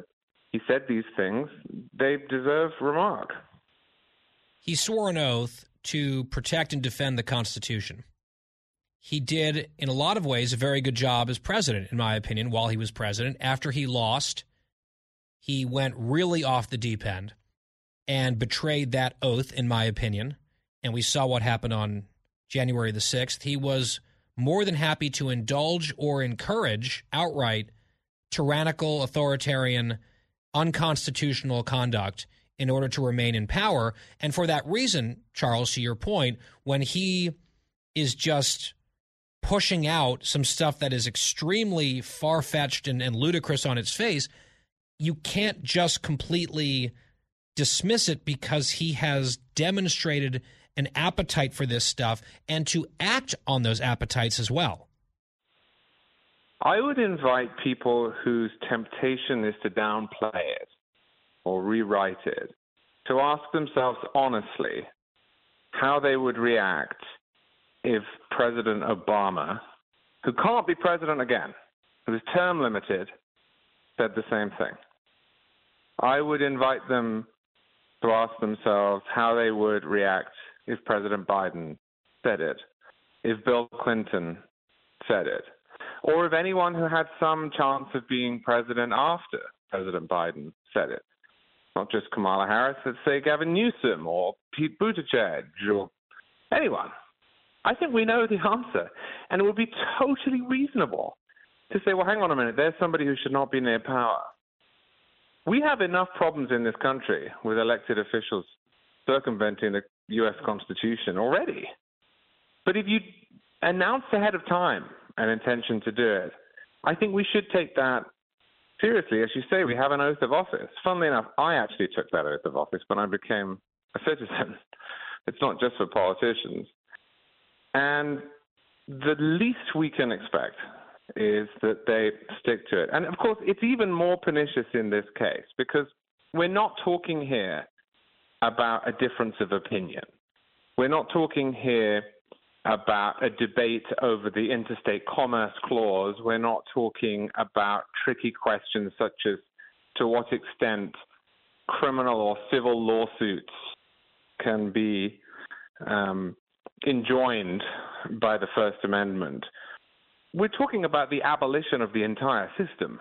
If the Constitution does not prescribe the means by which we elect our officials, if the whole thing is completely open, as Donald Trump seems to think that it is, interminably, that right now, more than, a year and a half into Joe Biden's presidency, we could just say, actually, no, you're not president, someone else is. We're abolishing the U.S. Constitution, Guy. Yeah, and it's not about circumvention or subversion and debate. What he's talking about is a direct frontal assault on the Constitution and our system itself. And to the point that you made a moment ago, Charles, I think you and I would be tearing our hair out, running around screaming ourselves hoarse, and rightfully so, and this audience would be overwhelmingly, if not unanimously, with us. If Joe Biden loses in 2024, let's say he runs again, loses in 24, decides that he didn't really lose because of voter suppression in Georgia and some of the other places where he doesn't like the laws, and he's been a real demagogue about that stuff. So he pressures successfully his vice president, Kamala Harris, to just wave a wand that doesn't exist and reinstall him. That would be a full-blown constitutional crisis. And we wouldn't beat around the bush about that. And that is what Trump is talking about here. So that's the constitutional side of it. You wrote another piece that's more on the political side of it, where you're asking just broadly to center-right, conservative, Republican-leaning voters, aren't you tired of this stuff? And I think this stuff can be broadly defined, at least in my mind, as the endless drama, whether it's these types of unhinged pronouncements on social media or this surreal dinner he had with outright bigots the other night. That's just two examples from the last week and a half, I think, let alone everything dating back to November of 2020, for instance. It's just endless. And at some point, voters have to make decisions. Republican voters have to make decisions about whether or not they're going to continue to go through this cycle of ignoring it or defending it and then sort of changing once Trump changes his story. Do they want to keep remaining stuck in that cycle and likely lose even more elections than have already been lost? Or do they want to turn the page and change their calculus or change the way they think about who should be leading the party? And that was the more recent piece you wrote at the corner at nationalreview.com, just an appeal to the political instincts of a lot of people who I think many of them for a long time have defended Trump, voted for him twice enthusiastically. I hope and I do suspect there is some movement on that front, but I want to let you make that case again here. I want to win and advance the ball. Unlike a lot of the people who dislike Trump or you will read criticizing Trump, I am still as much of a conservative, maybe even more of a conservative, than I was before Trump came along. I'm a constitutional conservative. I'm a Second Amendment guy. I would, if I could, uproot a great amount of the New Deal. I have not changed in that regard. And I find it deeply frustrating to watch this psychodrama around Donald Trump that is achieving absolutely nothing except putting off independents and many Republican voters. There was nothing wrong with defending Donald Trump when he did something good. Sometimes Trump was treated deeply unfairly, and sometimes the arrows and opprobrium that were lobbed his way were because he was doing something conservative. He got a lot of grief, for example, when he pulled out of the Paris Climate Accords. Fine with me. That was worth it. He got a lot of grief when he nominated Amy Coney Barrett towards the end of his term, just before the election. Fine with me. That's it. But what he's doing, what he said on Truth Social that we just discussed, his dinner with anti-Semites and kooks, this is not helping anything. he's not advancing the ball. And I just wonder at what point voters who care about growing the Republican Party, growing the conservative coalition, getting conservative policy victories through adding to the Supreme Court and the lower court. How about just beating the Democrats? How about just beating the Democrats in winnable elections? Well, that too. But, of course, you want to beat the Democrats not just to beat the Democrats. And this is one of the criticisms, of course, that Trump advanced that was true, which is sometimes Republicans were so obsessed with beating the Democrats that they didn't actually use their power to change policy. Now, he wasn't perfect on that either, but that's a fair criticism. Sometimes that was true. But what on earth is what he's been doing recently, Jimmy? Going after Ron DeSantis, a successful governor in Florida, trying to get rid of Brian Kemp, a successful conservative governor in Georgia who won by 8 points, picking candidates across the country who lost badly, lost to embarrassing figures like John Fetterman, having dinner with Nick Fuentes and Kanye West, as I mentioned, which is a disgrace, is an appalling dereliction of duty for a former president who is supposed to represent everyone. So, I'm tired of it, and I wonder at what point people are going to say just enough with the psychodrama that's getting us nothing, and actually probably losing adherence to right-leaning politics in America. Well, you are not alone, and I think your ranks are growing. Charles C.W. Cook, our guest on The Guy Benson Show. Charles, up on a break. Thank you so much for your time. Thank you so much for having me. We will step aside and come right back. Fresh conservative talk. Guy Benson Show. Happy hour here on The Guy Benson Show. And it is particularly a wonderful time of year for me, and extra happy in this happy hour, because if you didn't catch it earlier on my social media feeds, I did have the pleasure today of announcing that I'm thrilled that I have just inked a new multi-year contract here at Fox News. And that will keep me here at the network through the next presidential election, 2024, and then also beyond. And it's kind of hard to believe, but next year, 2023, will mark 10 years on the air for me here at Fox. I don't know where the time has gone. I said, I guess time flies. It's true when you're having fun and you're working with amazing, great colleagues on a daily basis. I just want to say how grateful I am to everyone who helped make this deal possible and make it happen here at Fox, my agents and representatives at United Talent Agency, my family, my friends who are always so supportive, and most importantly, this audience. Broadly at Fox, and specifically to this show as we continue to grow together, I am so grateful and thankful. We wouldn't literally be here doing this without you, and we hope that we will continue this relationship through agreement and disagreement for many years to come. From the bottom of my heart, I really do appreciate it. And now let's get back to work after this break.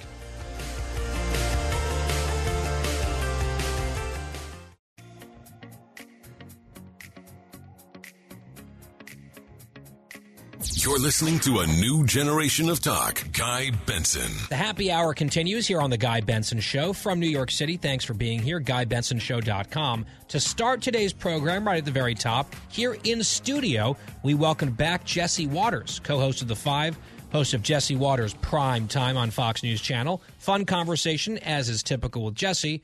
Here's part of it. On a political topic I do want to ask you about, this is a little bit of breaking news today, getting some attention. Our colleague Peter Doocy, speaking of a white gentleman with good hair, he asked a question of the president who's going to Arizona today for an event. Are you going to go to the border while you're there? Here's the answer from the president in Cut 19. Why go to a border state and not visit the border? Because there's a more important thing going on. They're going to invest billions of dollars in a new enterprise. More important things going on.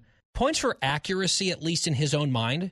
This is what he believes. He does not believe that the border crisis really matters or is important, and he's just flaunting it, basically. This tells me that for the rest of the Biden presidency, he's not going to try to fix problems. He's admitting that he really doesn't want to fix the problem. Because in order to fix the problem, you got to lay eyes on the problem. And if it's basically the same distance from where he's going in Arizona to the border as it is from D.C. to Delaware, you'd think he might be able to maybe hop, skip, and a jump, you're down at the border, lay your eyes on the situation. And then at least you don't have Karine Jean-Pierre lying to us and telling us that he's been to the border. At least you can say, I've been to the border, and you don't have to go in Texas. You don't have to go through that rigmarole where everybody hates you and the governor hates you. You know, it's a purple state, Arizona. Go down, check it out, and get out of there. And say you're going to work with the Republicans and Democrats to fix it. Put on the aviator glasses, nod.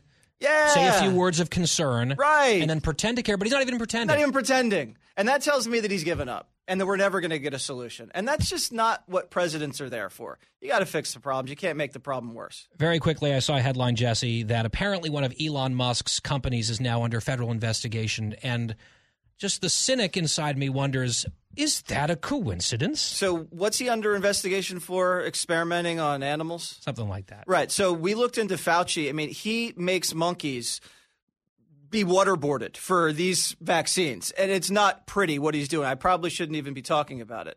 So that's okay. But all of a sudden you're going to get Elon on an animal rights beef? That sounds a little rinky-dink to me. A little politics, perhaps. Yeah, a little bit. Jesse, I know you have not one but 2 shows to go prepare for, so we do appreciate your time. It's always good to see you. Anything big coming up tonight that we should be watching for? Well, we're going to be covering the border visit, and the Washington Post just suggested that Shark Week is racist, so we're going to be covering that. We have the guy who was working at the Wuhan lab who wrote a book that says we probably did fund this thing. And then we have Eric Schmidt, the AG in Missouri, who deposed Fauci, says he couldn't remember a thing over the last 2 years. Said, I don't remember about 16 dozen times. So big show tonight at 7 o'clock. Now, the Shark Week revelation makes sense because the most famous shark is the great white shark. I'm going to use that. Please steal it. My full interview with Jesse Waters, our Fox News colleague, available online, GuyBensonShow.com. Also, you can catch the whole podcast, the show from start to finish, on demand for free every day. GuyBensonShow.com, FoxNewsPodcasts.com, or wherever you get your podcasts. When we come back, The Spill, Part 2, our true crime series, continues. For the full interview and more, go to GuyBensonShow.com.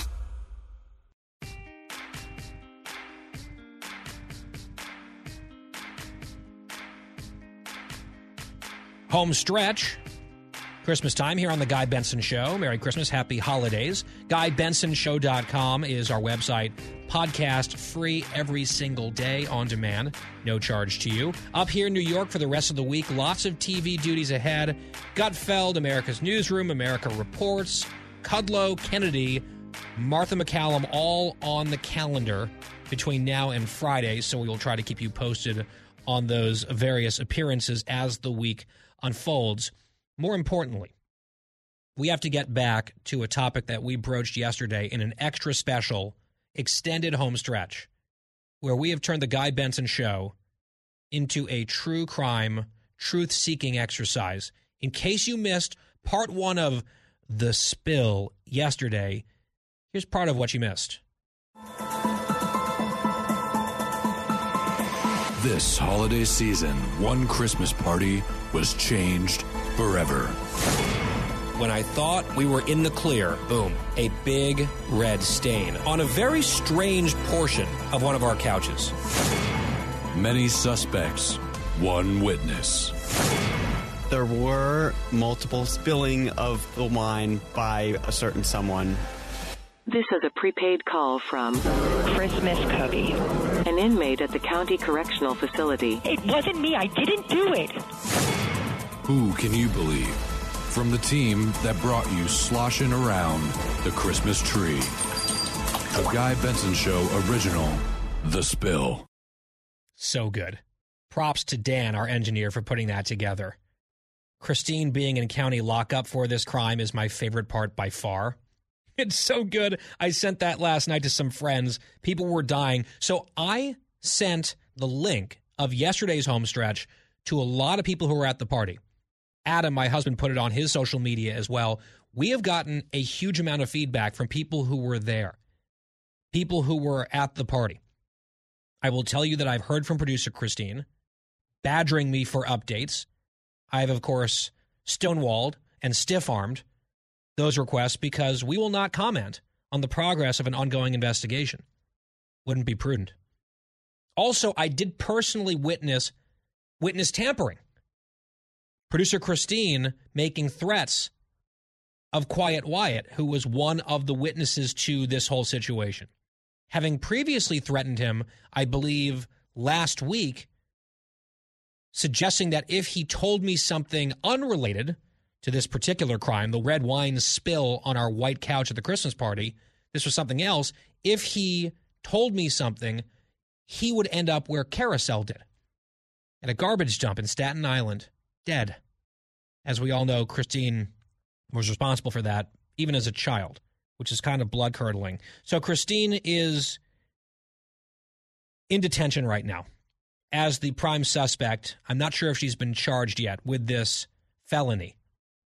This late-night wine spill on our couch at this party, following a series of other spills involving wine over the course of the evening that we addressed yesterday. I will give you a few updates because my investigations continued last night and also today. More text messages, more DMs on social media from friends who were there, people who thought they saw something. And this is very much a see something, say something scenario. Like, my messages are open if you have information that could lead to the conviction of the person responsible for this.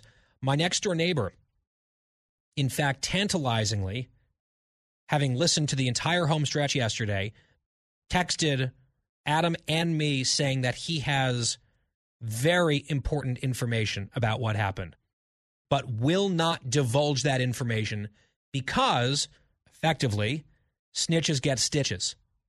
Apparently, he knows what happened to Carousel. He doesn't want to end up where she ended up. So there is someone who lives right near me who knows, I think, what happened, but won't say out of fear. Out of fear. Which gives you a sense, I think, of how ruthless the offender must be. I also learned something very interesting because on our show planning call earlier, I guess Christine was able to join from lockup. She said that she might not ever again come to one of our Christmas parties. She might boycott the Christmas parties from now on because of all of these accusations. She said to me that I'm supposed to be her best friend, and yet I'm treating her at best as a person of interest, if not the prime suspect in this matter. And I said, well, am I really your best friend? Because I received yet another note from another attendee at the party who said that Christine told her that she was now her new best friend at the party. And Christine said, in fact, that did happen, but she does not remember the name, identity, or even really the appearance of that person. But she did remember making a new best friend. So, Christine, would you like to comment on any of this so far, including this somewhat mysterious new best friend of yours? I just remember she was just a blast. And I really would like, if now that I know that you know who it is, to give me her information, because we decided that we were going to be best friends that night, and I would like to start the relationship. But shouldn't I give her instead one of the business cards that Bobby had printed up, where you do things drunkenly and then he hands people a business card saying all of the plans and promises are null and void because my wife won't remember this? I feel like that's what probably needs to go to this young woman. But I made a lifetime commitment. Wow. I didn't just make a plan. And also, I have to tell you, I had brought one of those cards with me because I brought a bottle of champagne as a great guest that I am. And I was planning on putting that, taping it to the box, and I completely forgot. You forgot about it. Or did you have to give it out earlier in the night to the other best friends that you made in your Uber, at the restaurant? Apparently, you were really a gal out on the town before the party. You know, Mama needed to let loose. Mama did. I do want to reveal something. This is one of those true crime reveals. A little twist and turn. The young woman that you made new best friends with on Saturday night, in her messages to me, did speak highly of you, did say that she enjoyed her time chatting with you immensely, does want to be in touch, but also leveled an accusation. Oh, no, bestie. Guess who else you spilled on Saturday night? On her? Yes, you did. That's very possible. She was wearing red, so yes, she said it wasn't too bad, but you spilled red wine on her. So I believe this is now the fourth documented spill that you personally are responsible for. However, with that being said, those were all misdemeanors. The point of this investigation is to bring to justice the person responsible for the felony of the huge spill on the couch cushion.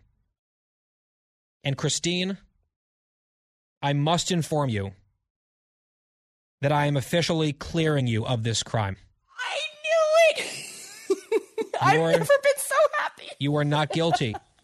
And part of the reason I know that you're not guilty, tragically actually, is that your alibi is basically the same as my husband's, which is when the spill happened, you were already gone. And I got a screenshot of your Uber with a timestamp of when we poured you into that car and sent you on your way. It was based on our timeline that we have put together extensively and very thoroughly here. It was before the felony occurred. So guilty on multiple misdemeanor charges of spillage, but not on this one. And therefore, number one, Christine, you're off the hook for the felony. And then secondly, this is now officially an unsolved mystery. But I do want to say this.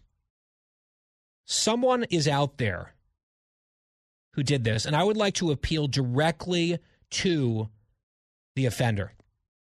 You know who you are. You know that you did this. You know that you had a nice time at the party, things got out of control, and you did something that you didn't mean to do. I need you to turn yourself in. I need you to confess. I will let you know, I will have everyone know that we very quickly, thanks to the fast action of a number of our partygoers, got the cushion cover off the couch into the washing machine, since dried, and it looks good as new.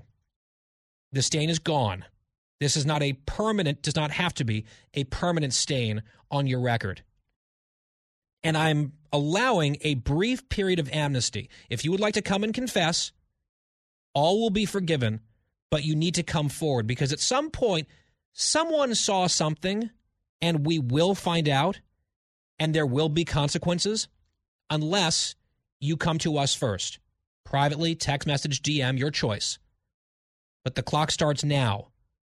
This unsolved mystery needs to be solved, preferably by you. If not, we will continue down this path, pursuing this mission until justice is done. And with that, Christine, I would love to get your reaction to your vindication. As we have now sent someone to county jail to come release you, we've now told the relevant local authorities that they got the wrong cookie. Well, I just would like to thank my fellow inmates who now are all my new besties. I decided to have my own holiday party with those ladies because they were defending me the entire time. What is this, like Orange is the New Black season 8? Could you imagine? I feel like I would do well in prison. I'm not even joking here. I feel like I actually would do well in prison. What do you think? I guess that's a whole other topic. That is a very different topic, and I don't necessarily agree, but maybe we can all find out. Nope. We could all get a little respite. Bobby could get a breather. You get 3 square meals a day. You know, I mean, it's something to consider. But anyway, go on. I need the contact of my new best friend because I got to apologize. She was wearing I remember it was like a red velvet outfit. It was really It's all coming back to you now. Yeah, it's all. And here's the thing. This is what I want to do. Your neighbor, love that person.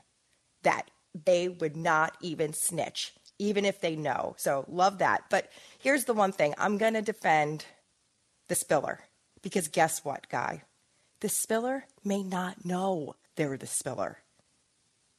Do you get what I mean? Yeah, I do, but I think they know. I think if you spill probably a full glass of red wine on a white couch, you know that happened. You remembered at least half of your spills.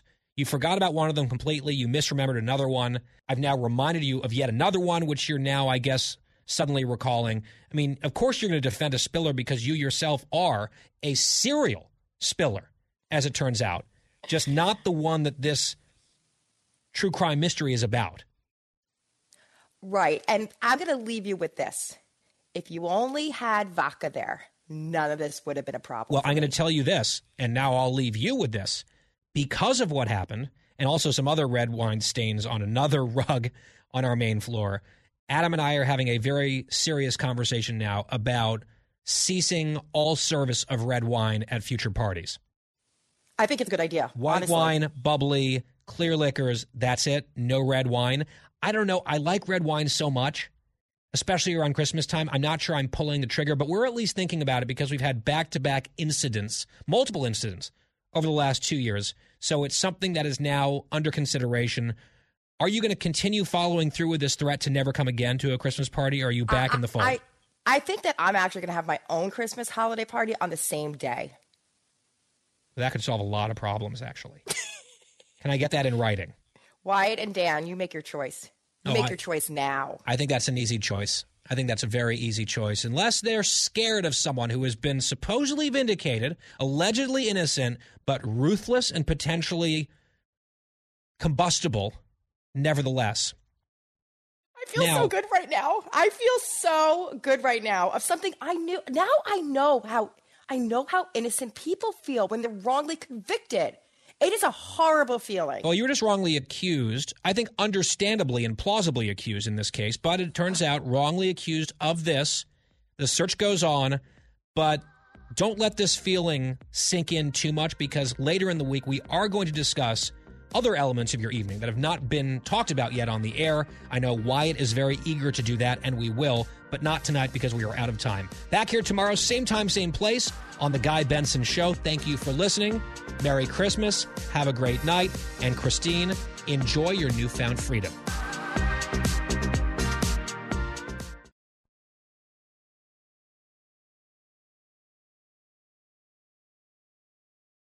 From the Fox News Podcasts Network.